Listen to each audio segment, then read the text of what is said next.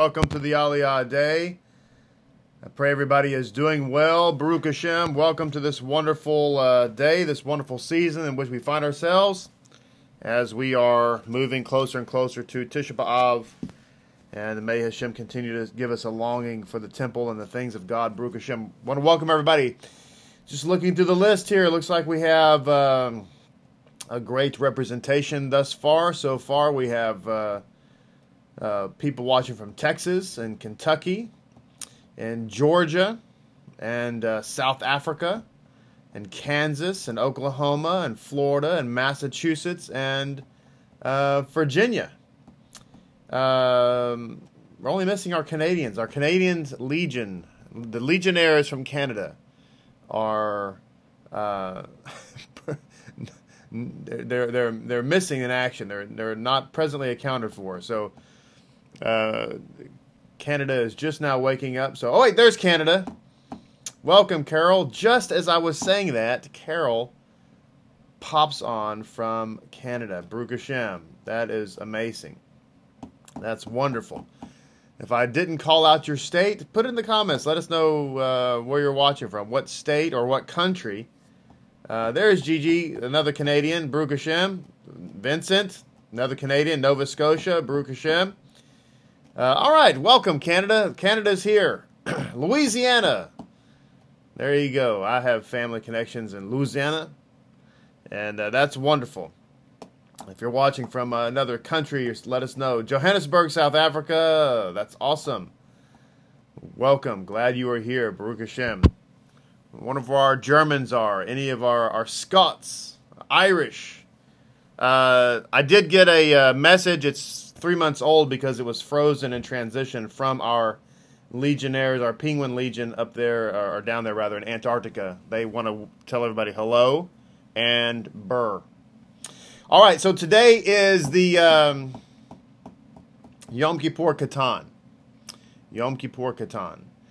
So today is it's minhag to fast, meaning that it's not halacha, but it's just a custom to fast until after Mincha time. We have Yom Kippur Katan. We're preparing to go into the month of Av, and then tomorrow is Rosh Chodesh Av, which is the 9 days. So someone asked about on Ask the Rabbi page. If you're not on the Ask the Rabbi page, the people that are on the Ask the Rabbi page are on the Ask the Rabbi page because I am for sure, no question, their rabbi. If you're not an official, like, die-hard member of Lapid Judaism, and I'm not your rabbi, I'm just somebody you watch to learn from, which is great. But that's maybe why you're not on Ask the Rabbi page. It's not a slight, it's just that page is intended for people who want to ask their rabbi halakhic questions that they intend to follow, versus just asking a random rabbi. But anyway, I digress. So someone asked about the special meal or what should be done for Rosh Chodesh. So here is what I said to them, and because Rebbe Tzin was asking about this and talking about it as well. So tonight we have a fast until after Mincha, and then tomorrow begins the 9 days. So the 9 days we don't eat meat unless it's Erev Shabbat. However, well, that provides a gap, a window. So if you wanted to have a special meal, a festive meal tonight, or this evening, I should say, before nightfall, and you wanted to have meat during that meal, you could, to celebrate Rosh Chodesh, because it's after Yom Kippur Katan, and it's before nightfall for the first of first of Av. So you could have a meat meal in that window. Now, what's interesting about this is that right before Tisha B'Av and also before Yom Kippur, we also have a festive meal right before we start the fast. So immediately before we start the fast on Yom Kippur and Tisha B'Av, we have a festive meal. And it's considered a mitzvah to do so, contrary to what might be popular thought. that having that festive meal is actually counted as part of the fast. So you could make a similar argument that having a meat meal right before we don't eat meat would actually be considered part of not eating meat. It's interesting. It's how God works. Things are not always like they seem. So Yom Kippur Katan, the prayers for Yom Kippur Katan. Pardon my reach. I'm gonna reach across my desk over here and grab this pamphlet. So if you have this pamphlet, the Yom Kippur Katan pamphlet, you would say this. You would say these prayers during Mincha, during your Mincha prayer time, and then you would conclude the fast after that time. So Baruch Hashem. So hopefully that makes sense to everybody, and that's great. Nicole, emphasis on intent to follow. That's cute. All right, so Baruch Hashem. Can we say Yom Kippur Katan at any time during the hours of Mincha or only at sundown? No, it's during Mincha. During Mincha. During your Mincha prayer time. So not at sundown, but at Mincha time.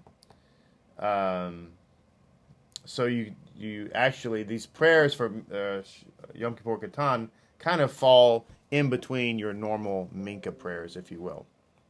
So, Baruch Hashem for that. All right, so we're going to go to our Chumash. Our Chumash, page 945. Page 945. Yes, you can download it. And the link, I think, is also on the Ask the Rabbi page, if you happen to be on that page. It's a secret page. The secret page. No one knows about it. Anyway. All right, 945. And we are on page 1. And we're going to begin reading in verse 22, which is the third reading of our Torah portion. Capítulo 1, verso 22. Para mis amigos Sephardi. Here it is. All of you approached me and said, let us send men ahead of us. Let them spy out the land and bring word back to us, the word on which we should ascend. On which we should ascend, and the cities to which we should come. The idea was good in my eyes, so I took from you 12 men, 1 man for each tribe.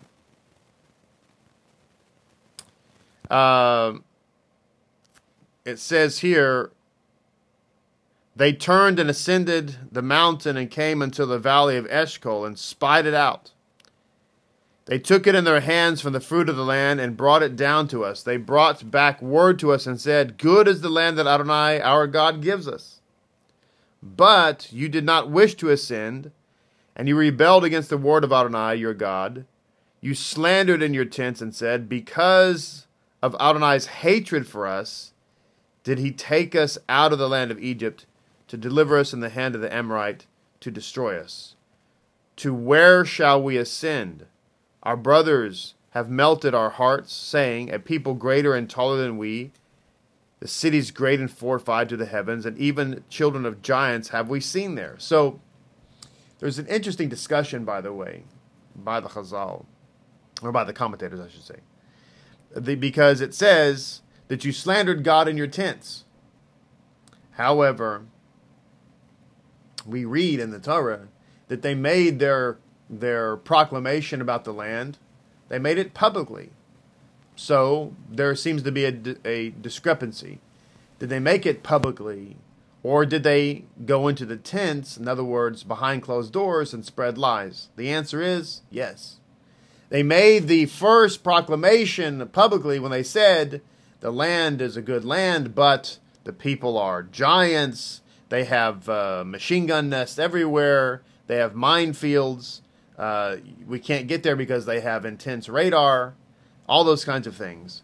But when they went into the tents, they slandered the land publicly, and they basically said, we can't do it. But when they went to the tents, that's where they said that God hates us. That's why he's doing this to us. God hates us. That's why he brought us to this point. Why? The whole point of salvation is that God hates us, and he wants to take us, he wanted to bring us here, rather, so that we would be destroyed. So this is the slander that they're saying behind closed doors.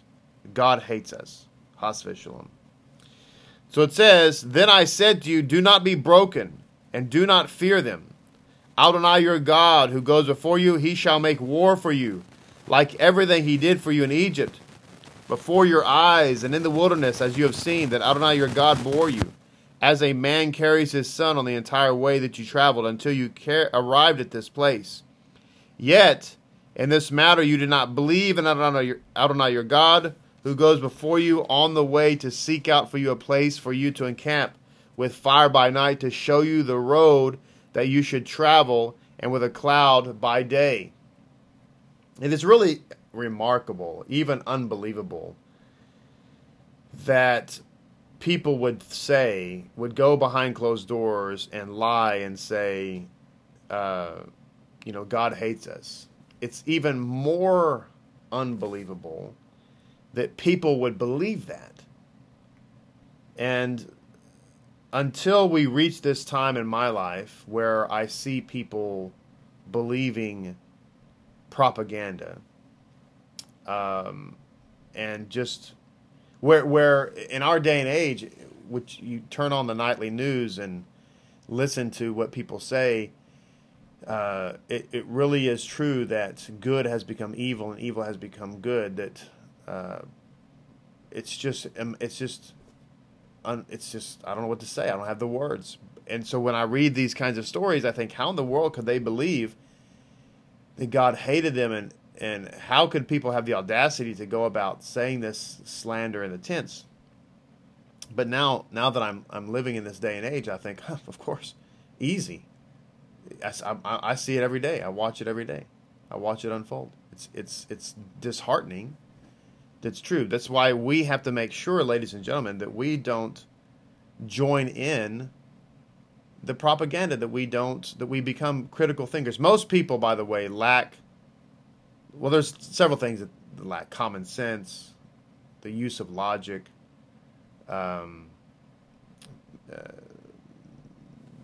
using statistics. They say statistics don't lie. But a lot of what people lack these days is critical thinking. And this could be applied to virtually anything in life, to include theology, politics, morality, critical thinking. Be able to look at things critically for yourself and not believing the hype. But that's what we see. We see what's unfolding here. We see it in our own time. So we say, let's see. Adonai heard the sound of your words, and he was incensed. And he swore, saying, if even a man of these people, this evil generation, shall see the good land that I swore to give to your forefathers, except for Caleb, son of Jephunneh, he shall see it, and to him shall I give the land on which he walked, and to his children, because he followed Hashem wholeheartedly. Notice it doesn't say that he followed Hashem perfectly. But he said he followed Hashem wholeheartedly. I follow Hashem wholeheartedly.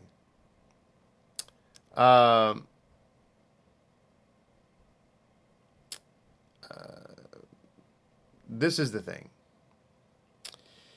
We don't have to follow Hashem perfectly, but we just have to make sure that Hashem is foremost in our hearts.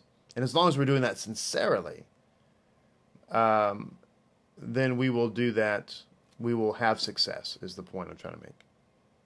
So it says, with me as well Hashem became angry because of you, saying, you too shall not come there. Yehoshua, son of Nun, who stands before you, he shall come there.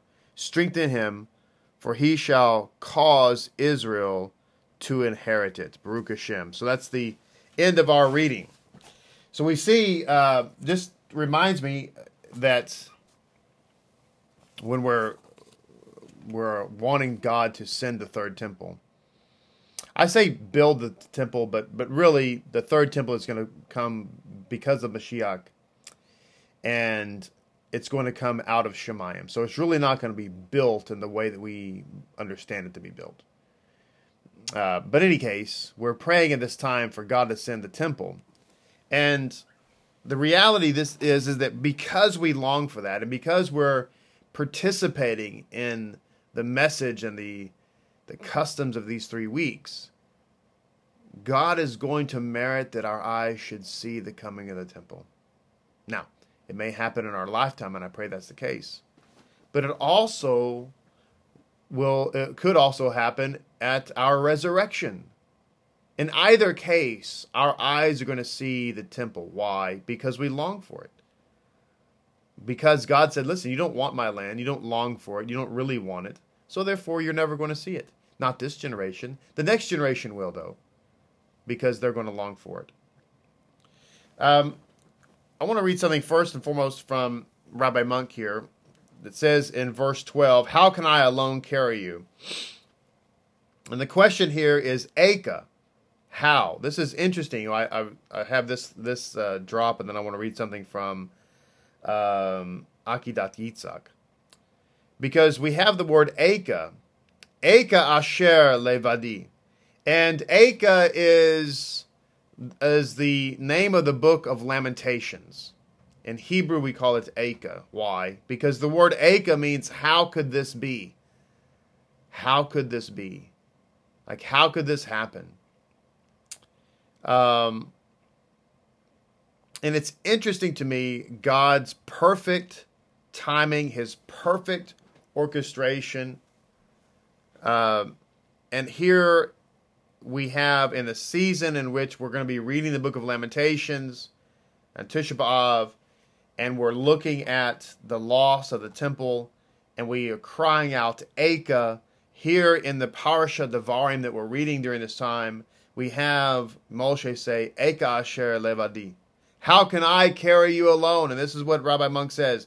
The question Eka, how, invokes man's age-old tragedy, that is his sinful nature, which is the source of all his troubles. All of these troubles we see in the world right now are caused by sin. And this is why, by the way, I mentioned my dream on the Aliyah that I had, and I didn't think that much of the dream in terms of any type of prophetic message or anything like that. But then Rebbetzin received a call from one of our members who had basically an identical dream. And so that piqued the curiosity of what is Hashem possibly saying to us. And the idea is that Hashem is saying to us that we need to spend these days of prayer, days of teshuvah,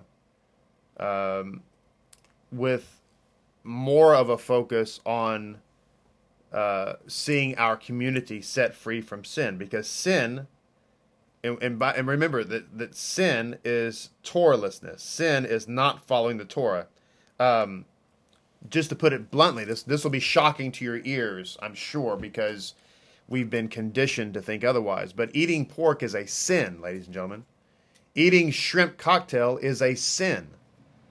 Not wearing tzitzit if you're a man is a sin. These kinds of things, right? Not keeping the Sabbath is a sin. We have to understand this reality. Not celebrating the festivals is a sin. It's not just an oopsie. It's a sin. And the world is perishing right now. It says in the book of Hosea, my people perish for lack of knowledge because they've forsaken my Torah. I've forsaken them. That's what it says. So we're wondering why all this nonsense. We're wondering, is it the Illuminati? Is it 5G towers? Is it the conspiracy, deep state? No, it's sin, ladies and gentlemen. It's not all that nonsense. Are there bad actors in the world that have agendas? Of course they do. But how are they energized? Through sin. Through sin. So we need to be praying. Hashem should wake us up, because all of our troubles come from sin. And so we are responsible to be davening that Hashem should break the power of sin, which is Torahlessness, in people's lives. People we don't even know. people we don't even know. And you know, I know golly, I don't even want to say what I'm about to say, because there's somebody out there that's going to get their feelings hurt, and they're not going to like me, and, you know, who knows what all. But, like, I want to say this, okay? If you're not coming to shul because you're scared of COVID, stop. Stop it. Okay? Stop it. In my opinion, we're playing into the fear. In my opinion, that's not how you defeat something like this. And, you know, we've got to break this spirit that's on us right now. All right. Probably going to be people mad at me for that. Oh, Rabbi, I have to be careful. Okay. People that do think great things are not careful. But there's that. But anyway, the main thing is we need to be praying for the sin be broken off of people. I didn't say be careless. But life is risky, right? People that build big enterprises, they don't do that because they're careful. It's called risk. And you say, well, is it bother you? Well, I mean, we're fine. I mean, you don't come here, it's fine. Everything's great, okay, in terms of functionality. I'm not really concerned about, I'm concerned about you. It's really not about me, it's about you, actually. And it's about the greater good of the world. If you're staying home, you're not coming to synagogue because you're scared of COVID, please stop. You're staying home scared of a virus that even if capital IF, bold, underline, if you get it, you will not die. You say, Rabbi, how can you say that? It's called statistics. My goodness.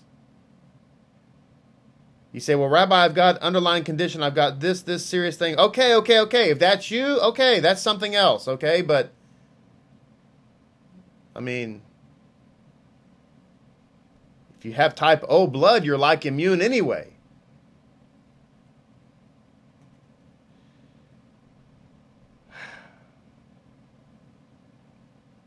I don't know. I've just never been a scared person. And I don't mean to be offensive to anybody.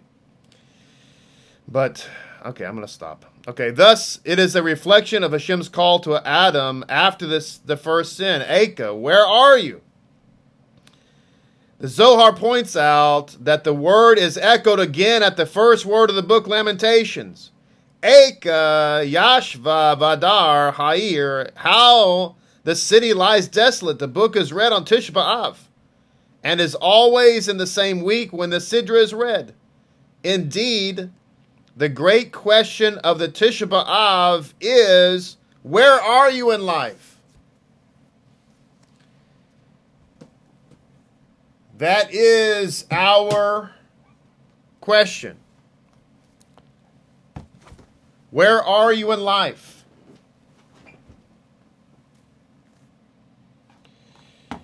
Where are you in life? I have the attitude of a coach, the attitude of a drill instructor. I am always going to push you. I'm going to push myself. I'm going to push you. I'm going to make you jump off and rappel down the wall. I was scared of heights when I was in the Marine Corps. And I got up to the rappelling tower, and you have to put the back of your heels off the end of this. I don't know how tall it is. It's tall. I don't know how tall. I don't remember. You have to put your back of your heels, and you basically have to fall backwards. You've ever done it? Some of you have done it. Put your heels back there, and you fall backwards. When I got up there, I was scared. Obviously, I looked terrified on my face. The drill instructor, you know what he did? He gave me a kiss, gave me a hug, patted me on the head. Don't worry, little boy. It's going to be okay. You don't have to do it if you don't want to. It's fine. Want to do it? Great. Don't want to do it? That's fine. You let me know. You tell me what you want to do. Is that what he said? No. He told me to stop acting like a little girl, to put the rope around me. He went over the instructions, maybe repeat them back to him. He said, put your heels on the thing. I put my heels on the thing. He said, if you don't do this, I'm going to push you off. So guess what? I did it. I got down to the bottom. The drill instructor on the bottom said, were you scared? Stupidly, I said, sir, yes, sir. He said, do it again. Everybody else just had to do it one time. So I got back up there, did it again, got to the bottom. This time the drill instructor didn't ask me. He just looked at me. He said, do it again. 3 times I did it. By the time I did it the 3rd time, I was enjoying it. You know why? Because he pushed me out of my fear. Now I was having a good time. I wanted to go do it a 4th time. He told me, shut up, get back in the line. All right, so, but had he coddled me and kissed me and just stroked my head and told me I was okay, I could choose not to, I would have never done it, and I would have never worn the eagle of an anchor. All right, so it says here, Aka, where is my, is this it? No, I'm missing a book. Ah, here it is. Aka, Midrash Aka Rabbah relates in the name of Rabbi Levi, 3 people used the term Aka, Moshe, Isaiah, and Jeremiah. This could be understood by the following parable. A lady of substance had 3 intimate friends. One of the friends knew her when she was at the height of her beauty and wealth. The second friend knew her while she was committing all manner of excesses, overindulgences, etc. The third friend knew her only when she had already fallen into disgrace. Thus Moshe saw Israel at peace and a high level of spirituality. Yet he proclaimed, how can I alone carry the burden of your quarrels? Isaiah, who knew Israel at a time when she committed all kinds of excesses, proclaimed, how, Aka, has she become a harlot? And Jeremiah, who knew Israel in disgrace, proclaimed, how lonesome, and isolate has she become. These are the 3 Akas we see in Scripture. Now, there's a lot to be said about a rebuke, the rebuke that Moshe gives the people of Israel. And it says here that in the Kahal Tumash, thus, even while rebuking the people, Moshe was careful to vindicate them. This is because he understood that rebuke or punishment is not an end unto itself. Rather, its purpose is to improve the recipient. The purpose is to improve the recipient. The reason the drill instructor told me that he was going to push me off the stupid rappelling tower was not because he hated my guts. It wasn't because he was being mean. And it wasn't because he was going to enjoy my demise. The reason he said, do this or I'm going to push you off, is because he wanted to see me improve. Similarly, we should realize that the purpose, the divine rebuke we are presented in, Similarly, we should realize that the purpose of the divine rebuke we are presented enduring is to elevate us to a higher level of divine consciousness in preparation for the imminent redemption. Because God's presence is so hidden during exile, it is especially hard for us to behave consistently in line with our inner beliefs. We are therefore forced to occasionally rebuke ourselves or each other. Nevertheless, we should take care not to speak disparagingly. And it goes on to say that we should be careful that we don't embarrass people, that we don't humiliate them, embarrass them in our rebuking. And with that, I want to conclude with one interesting insight from a unlikely source, and this is the history of Robert E. Lee. Reading something about him yesterday, and Robert E. Lee is one of the best humans that ever walked the planet. I'm just telling you that for sure. If you don't know about that, don't believe anything you hear in the media about Robert E. Lee. He was one of the most upstanding human beings ever to live, and I don't mean that. I mean that in total sincerity. Robert E. Lee was one of the greatest generals to ever command in the field. He was a genius, on par with Napoleon and others. And yet, he was the most humble man. So we just talked about an insight that said, don't embarrass somebody in the rebuke. What's interesting is that Robert E. Lee's first action, his first command in battle, was really a disaster. It was a defeat. But in reality, the reason it was a defeat, Jefferson Davis relates this because Lee told him privately. The reason it was a defeat is because his commanders just simply didn't obey his orders. And so everything was a disjointed mess. And so he came back to Richmond after that, and he suffered all types of bad press, humiliation. Everybody's saying he's overrated, he's terrible. But he knew the whole time that really it was because these two particular subordinates of his just failed to act, and they failed to coordinate, and it was really their fault. But Lee never said a word. Even though he was being maligned, writing things in the newspaper about him that's terrible, he never said a word. Why? It says here, yet through all this, with a magnanimity rarely equaled, he stood in silence, without defending himself or allowing others to defend him, for he was unwilling to offend anyone who was wearing a sword and striking blows for the Confederacy. In other words, he did not want to embarrass these subordinates. So he allowed himself to be maligned. He allowed his own character and his own ability and skill to be questioned, only because he did not want to embarrass his subordinates. And of course, he went on to be one of the greatest generals to ever live.